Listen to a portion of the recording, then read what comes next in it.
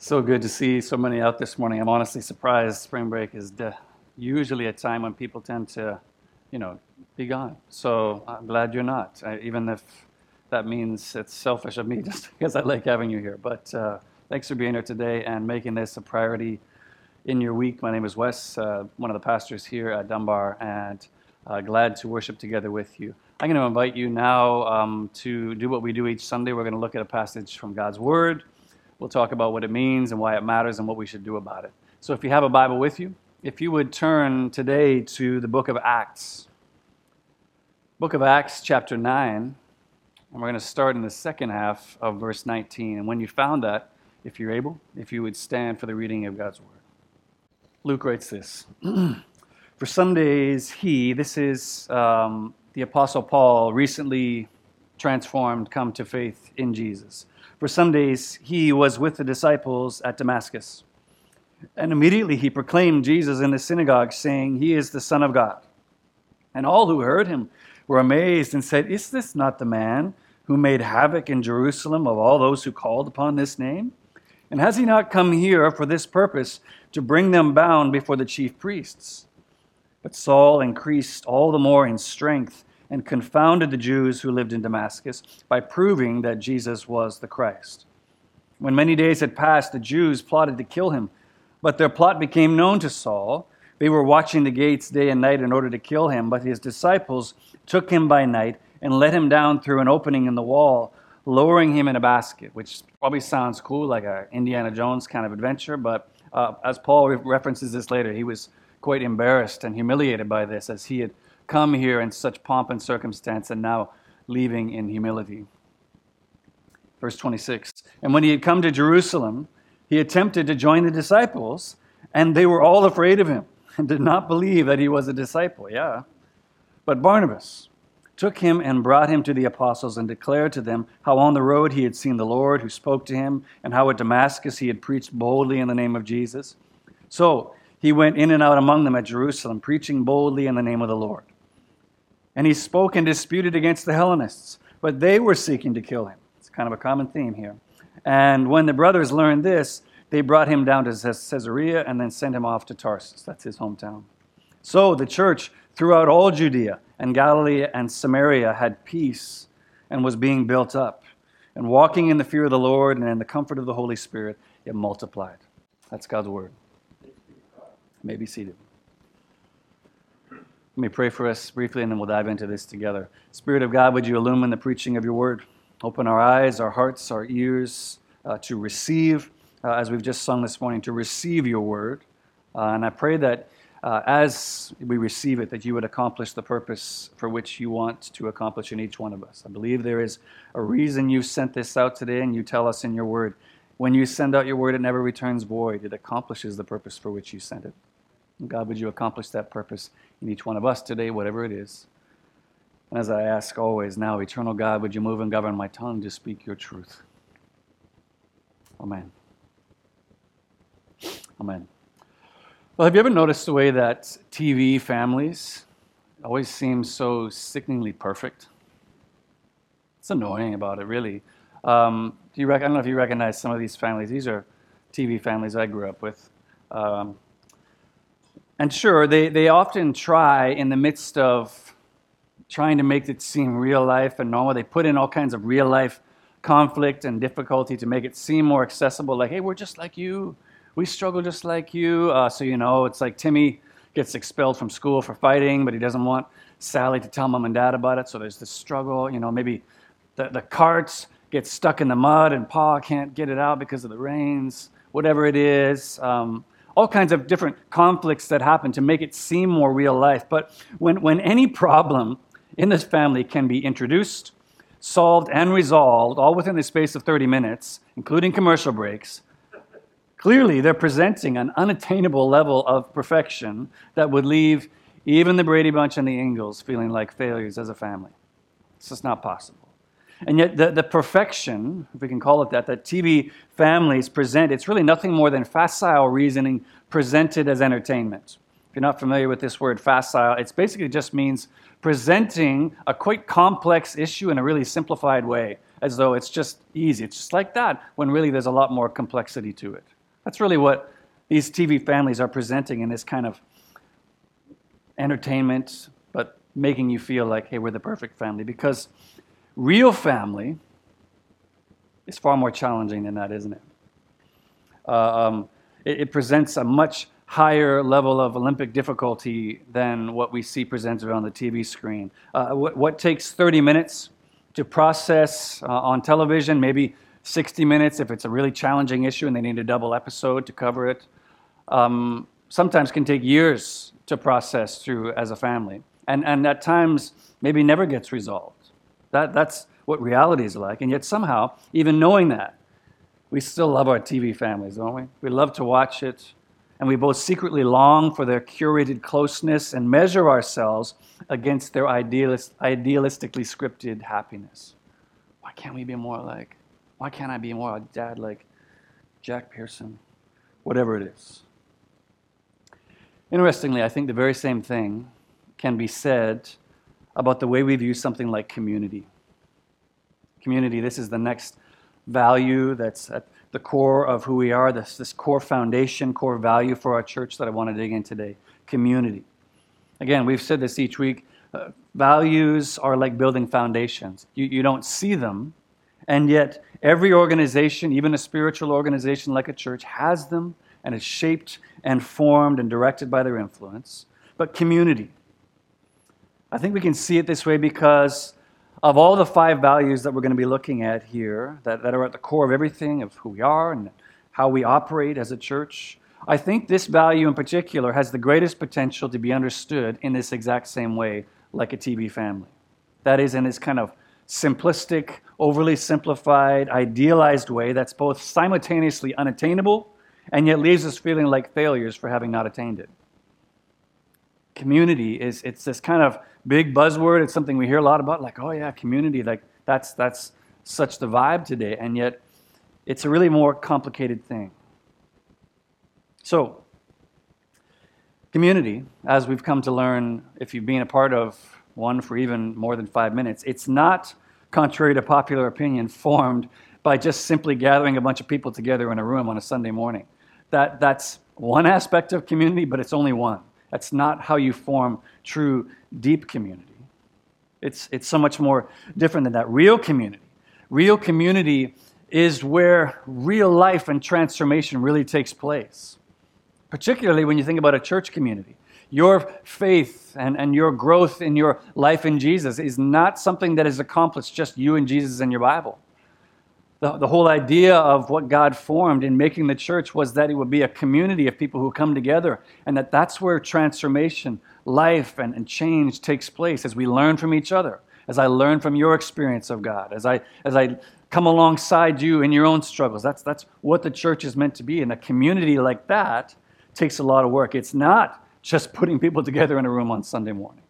And yet, when we believe it is as simple as that, we can become deceived into believing either that we are a community when nothing could be further from the truth, or we can become discouraged and delusioned when we come to realize that truly being a part of a community actually takes a lot more work than we initially thought it was going to. Tim Keller, I think, said it so well when he talks about the fact everybody loves the idea of community, he says. Everyone loves the idea of deep relationships until they find out what's actually involved in order to have them. Mentioned accountability and commitment, he writes, and suddenly everyone runs the other way. I think that's true.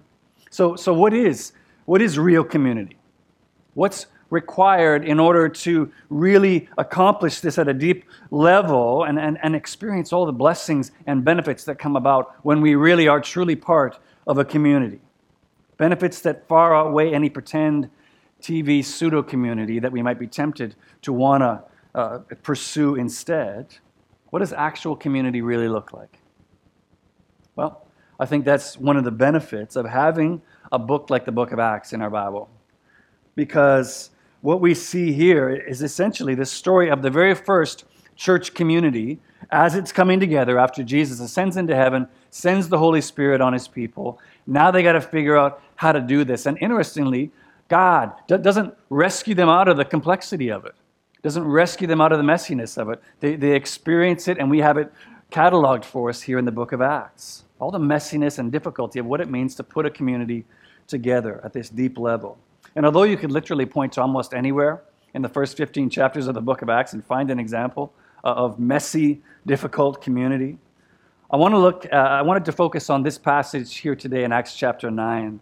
What takes place immediately following Paul's conversion, because I think it's one of the most accessible examples of what real community formation looks like, and it doesn't require you to have a lot of Jewish cultural background to understand why that's so significant. You can access it pretty clearly. I think we can all grasp fairly easily how welcoming somebody who until recently had wanted to arrest and or kill you for your faith in Jesus might present a challenge to forming real community in the church. So in order to help us learn that and grow and understand ourselves, what this looks like in our own community of faith, I want to work through our passage today in just 3 simple ways with you today. We're going to talk about the power of a question. We're going to talk about the gift of advocacy. And then lastly, in closing, we'll look at the missed opportunity of hiding. Okay, just those 3 things. The power of a question, the gift of advocacy, the missed opportunity of hiding. So if you closed your Bibles, your Bible app, would you open them again with me to that passage and follow along with me here in Acts chapter 9, second half of verse 19. Follow along as we look at the next of 5 values at the core of who we are and who we hope to be as a church. So let's look first of all at the power of a question. Power of a question. Now, just to catch you up quickly, I don't want to assume that everybody knows the events that have led up to this moment here. To give you a bit of the backstory that's led up to verse 19, the Apostle Paul, previously known as Saul of Tarsus, was at the top of his class. He was valedictorian of his class coming out of the school of Pharisees, and is now also relentless in his vicious and violent pursuit of anything or anyone connected with that fake Messiah, Jesus. He wants to stamp out every last trace of it. So, as our passage begins with Saul already in Damascus, but what led him to come there in the first place, as we see in verse 21, was that he'd been given letters by the chief priests in Jerusalem that he could arrest anybody who was a part of the church here in Damascus, drag them back to Jerusalem in order to stand trial. In fact, Acts chapter 8, verse 3, chapter 9, verse 1 literally describes the actions and attitudes of Saul towards the church as ravaging the church, as breathing out threats and murder against the disciples of the Lord. But although Jesus and his followers are public enemy number 1 for Saul, the resurrected Jesus meets Saul on the road to Damascus. Interestingly, with the message not saying, Saul, Saul, why are you persecuting my church? But Saul, Saul, why are you persecuting me?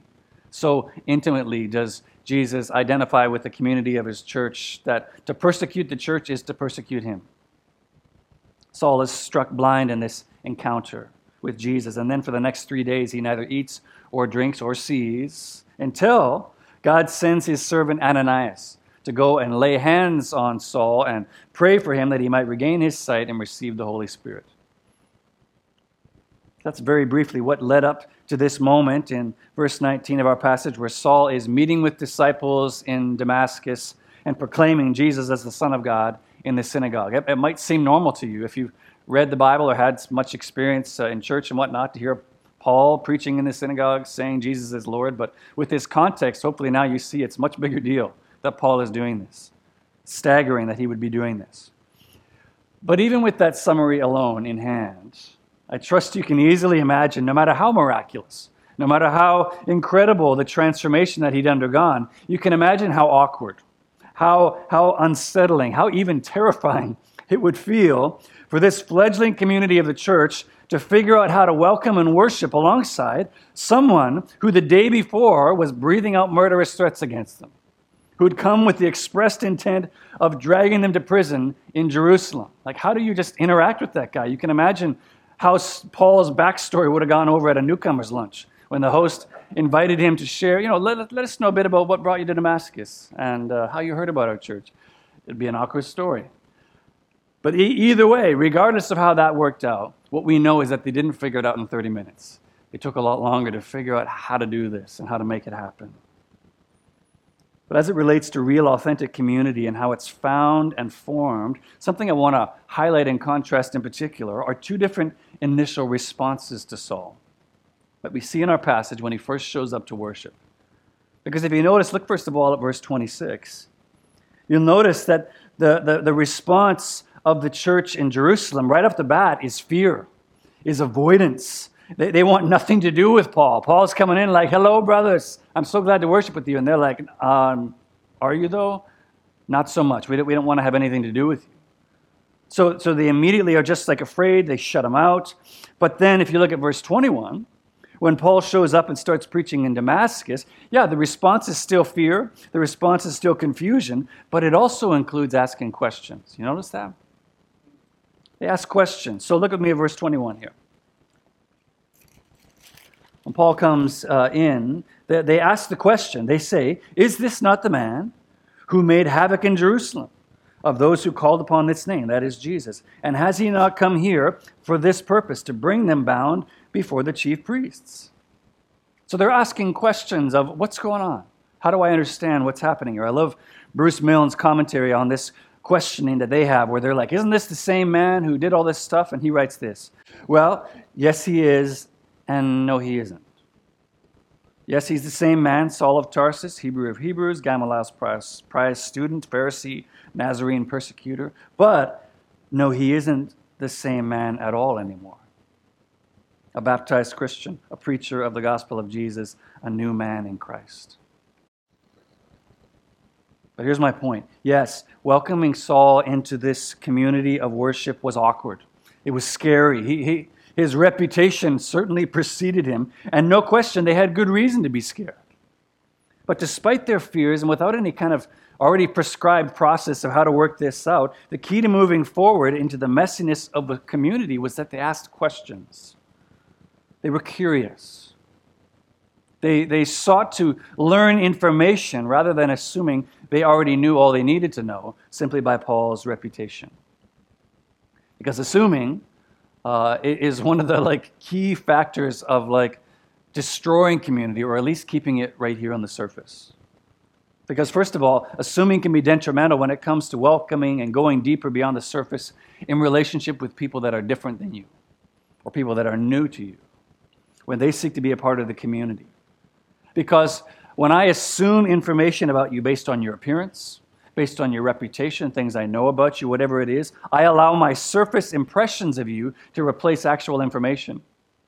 And I also rob you of the ability to have agency of your own story. I tell you what your story is when I assume these things. But assuming can also be detrimental when it comes to welcoming and going deeper beyond the surface in community with people who look very much like you, people you're familiar with as well. You can keep community on the surface then, because when I assume I know what you believe, when I assume I know how you're doing or how things are going in your family, that I assume that your maturity in faith is a certain level because of how long you've been attending the church, or because you have a certain title that goes along with your name, pastor something, so therefore you must this. When I assume those things, once again, I allow impressions to replace information, and then everyone is robbed of the opportunity to grow deeper in community, because it always stays up here. It just stays with what I can assume based on what I think I know about you. So yes, no question, Paul's example is an extreme example, but look, so is his testimony. His testimony is extreme as well, a testimony that would have been missed. They wouldn't have known about it if someone in the community hadn't taken time to ask the question, isn't this the same guy who? No? And then continue, okay, why not? Why isn't he the same guy? Why is he here worshiping? Incredible. Now they hear the story of Jesus' incredible work of transformation in his life because they took the time to ask questions. And no, listen, this is not an invitation as we seek to do this as a community and experience that greater depth. It's not an invitation to be nosy. It's not an invitation to learn information about people so you can pray about them with your friends and all that kind of stuff. That's not what I'm talking about. But it is absolutely an encouragement to be genuinely curious with each other. To press beyond our safe, comfortable walls of assumptions, of the usual people that we like to hang out with on a Sunday, and become students of one another. to ask questions and truly seek to learn the people that God has gathered together in this strange, diverse gathering of people called Dunbar Heights Baptist Church, to really learn each other. For knowing each other deeply and more deeply is both a key to actually experiencing that depth of community where real transformation takes place, and it also communicates to others the welcome of God as they see people welcomed in, and not just like, hey, how are you, but like a real getting to know at a deeper level that communicates to all who see it the welcome of God. But the point is, experiencing that greater depth requires the power of a question, or maybe we could even say the honoring others enough to ask them questions. So much more I want to say about that, but let's press on from here, and we'll talk now, after the power of a question, we'll look at the gift of advocacy.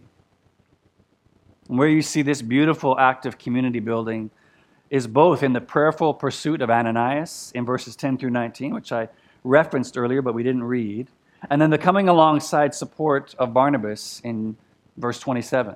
This is where we see this beautiful community building aspect here. Both men, as we read through their story, are pressed far outside their regular circles of community in order to welcome in this newly converted person with a particularly intimidating past and background. And yet at the call of Jesus, they both go willingly. For Ananias, Jesus' call on his life is literally to walk into the lion's den with nothing more the promise of, don't worry, he doesn't bite anymore. And then for Barnabas, he risks his own standing and reputation with the church and with the community of faith in order to bring this former persecutor of the church to the apostles and advocate for the genuineness, the reality of his conversion.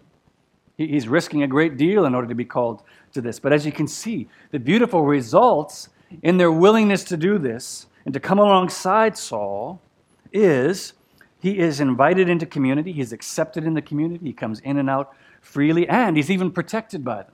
He's protected by them when his life is threatened by the Hellenists, the very group of Greek-speaking Jews that had stoned Stephen, the first martyr, back in chapter 7, and Paul had stood there approving of his execution. Now, Paul is protected against these very people. But as you think about what this could look like in our church community today, I trust that first and foremost, the thing that you can see quite clearly and draw from our passage is that there's likely not one of us who will ever serve and advocate for someone as notorious as Saul of Tarsus within our church community here at Dunbar Heights. I don't want to say never. I mean, maybe it could happen, but probably not. We're probably never going to be called to welcome and invite someone in of that kind of notorious stature and background. But regardless of that reality, just flip the perspective for a moment and think about the difficulty and the circumstance that Paul is facing here at the outset of his new life with Jesus. F.F. Bruce paints the picture well, stating this. On the one hand, Saul's old associates knew all about his defection, so he could expect no friendly welcome from them. But then on the other hand, the disciples of Jesus, with whom he wished to associate, had not forgotten his campaign of persecution. So he's losing on both sides. He doesn't fit anywhere.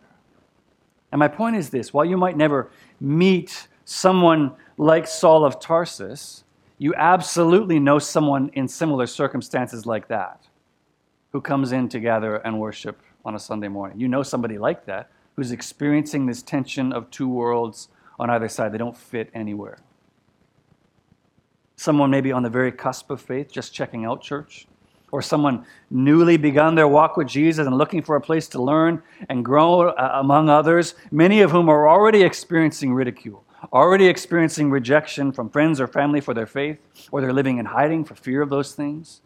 And my question to you is this: church family, what would you want that person's experience of community to be when they swallow the heart in their throat and walk through that front door of this building? What would you want their experience of community to be, living in that tension of feeling like I don't fit anywhere? And please hear me, this is not an invitation to mob people. This is not an invitation to overwhelm people. And I think for the most part, I think we actually do okay at this. I think Dunbar Heights is pretty good at being a community that welcomes and includes easily. I think that's true. But could we do this even better? Could we do this even more intentionally? Man, if this is something that's a passion for you and you're excited about this, I would love to sit down with you later this week or in the coming weeks and chat with you and talk about some ideas about how we could do this even better as a church, to welcome people more intentionally. Because far too often, either because maybe you grew up in church and so you can't imagine anybody having a different experience or feeling about church than you already have yourself, or because we just get so caught up in the pattern of doing church on Sunday, the structure of it. Oh, it's got to have this, and then this happens. Oh, I'm sorry, I don't have time for that. I just want to hang out with my community, my community within the community of people. I don't want to bring anyone else into that. You know what? I just need church to be about me today. I don't have time for this kind of thing. All of these things lead us to a place where we don't really see people. We don't really see those people as they come in. And all I'm saying is if we want to be the kind of community that we say we want to be and that I believe God is calling us to be, we can't do that anymore. We need to be willing to see people and step outside of our places of comfort and what we're used to. John Stott put it this way. He says, true conversion always issues in church membership. But it's not only that converts must join the Christian community, but that the Christian community must welcome new converts. There is an urgent need for modern Ananiases and Barnabases who overcome their scruples and hesitations and take the initiative to befriend newcomers. So remember, it's within the context of community, of really knowing each other, that's where the deep transformation happens. That's where the new life really takes root, when we really know each other, when we really know where people are struggling. Who is it that needs you to be an Ananias today? Who needs you to be a Barnabas and come alongside them? But, having said that, you know what? Maybe the person that you know that needs advocacy isn't someone on the cusp of faith or new to faith at all. There's someone who's actually been a part of this church community for years. But while they equally are in need of advocacy and being served within this community, you don't know it. You have no idea that they need that. I want to close this morning by kind of building out of the last point and considering the missed opportunity of hiding. The missed opportunity for advocacy when we hide. Let's begin once again with Paul. When you think about his life and the life he lived before Jesus met him on the road to Damascus and utterly transformed his life, think about his life. The passion with which Saul of Tarsus had pursued, hunted, and abused the church in order to stamp out every trace of Jesus from the known world. Right? He must have carried around this incredible amount of guilt and shame at the very thought of the person that he'd been, the things that he'd done in assault of this Savior who he'd now come to love. He must have carried this incredible burden with himself. And we know he probably did because if you read the rest of Acts or you look through a lot of Paul's other letters, he brings it up a lot. He brings up his past a lot, not to brag, but I think just because he's so amazed at the grace and mercy of God to save him in spite of what he'd done. So it's his testimony of, if God can save someone like me, look what he can do to you. But he brings it up a lot. So I think he carried a lot of weight for that. And yet an important thing to remember is that it wasn't just Paul that knew about those things, right? So did everyone else. Everybody else also knew about Paul's past and what he had done, right? Why? Well, because they'd been the ones who had been pursued, hunted, and abused by Paul. They were the ones that were the target of his hatred with Jesus. Okay, so Paul had this very public wearing of his past the rest of his life, due in large part to the very public nature of his crimes. Right? His laundry was hung out on the line for everybody to see. But my point in bringing that up is to ask you this. How many of you, when you hear a description like that, would say that that's the same story for themselves? That that's your story? You'd be like, yeah, me too. All of my stuff is hung out to dry for everybody to see. Would you say that's true of you? I mean, as I look around this room, I don't think so. I don't see anybody here who I've seen on the news. I haven't seen your picture up on any community notices warning me about you. So I don't think that's any of us. And don't hear me, I'm not complaining about that. I'm not saying that that's a bad thing. I mean, good. I'm glad that you aren't. But what it also means is that the only way anyone in this community knows anything about you is because you've shared it. Is because you've made the intentional choice to make it known. Which maybe you would agree with that. You'd be like, yes, that's right. We need to make ourselves known. And yet the really hard thing to think about is that is how little most of us are willing to actually make ourselves known. Seeing, serving, advocating for one another, it's this essential part of what it means to be a real, true community. And yet it's one of the hardest aspects of community to live out. Most times we need to be forced into it when we can't hide what's happened, like Paul. Why? Well, lots of reasons. I think for one, it's an issue of safety. That's probably one of the most primary reasons why we don't do this well. The church, generally speaking, has done a pretty bad job historically of being a safe place to share struggles and failures, to make them known, which really is baffling when you consider that the author and perfecter of our faith, Jesus Christ, said he'd come to seek and to save the lost. That he'd come not for the healthy, but for the sick, which means the church should be the most safest community of all to make our struggles and failures known, and yet I know it hasn't been. Many times that people have experienced the church as a place of judgment, as a place of exclusion where you are shut out. To use an intentionally kind of provocative term, the church many times has been known more for its cannibalism than its care.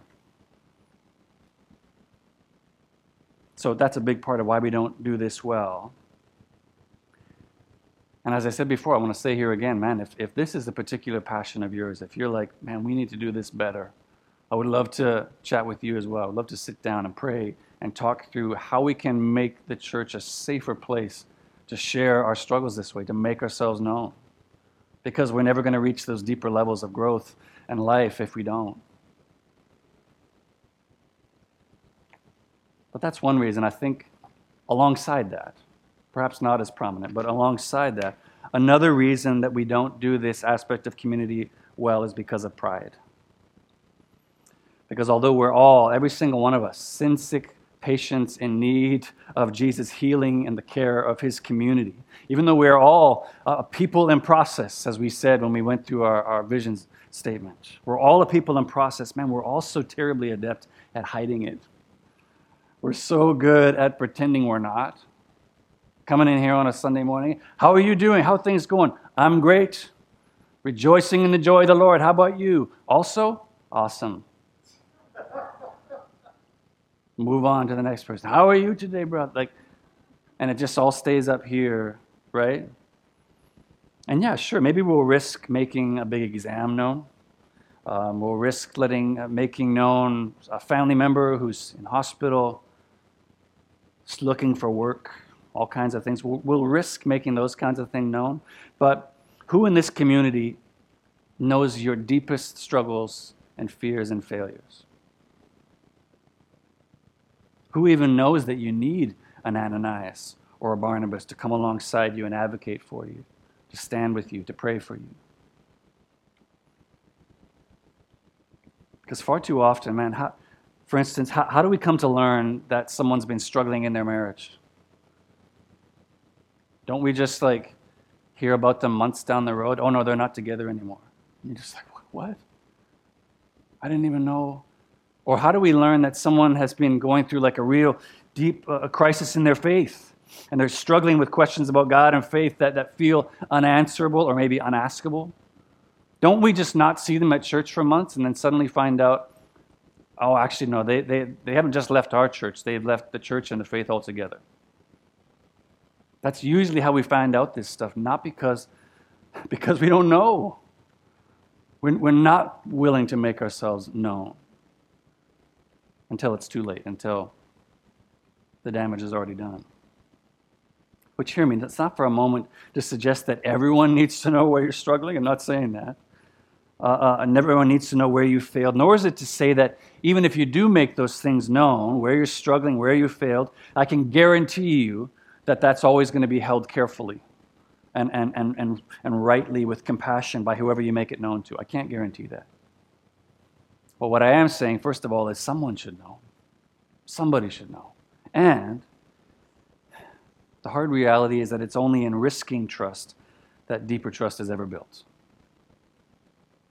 We need to be willing to risk trust if deeper trust is ever to be built. So, if you've been here over the last few weeks, you've known that with each core value, we've written a different statement intended to describe both what we mean by that value, as well as inspire us to an even deeper valuing and kind of living that out real time as we go through it. So far, we've talked about the value of the Word of God and of prayer. But for community, this value today, again, which I think we're in the most danger of settling for that pretend TV version because the real thing is so much harder to bring about. The way we've chosen to state this value of community is like this. We are a diverse gathering with a common purpose.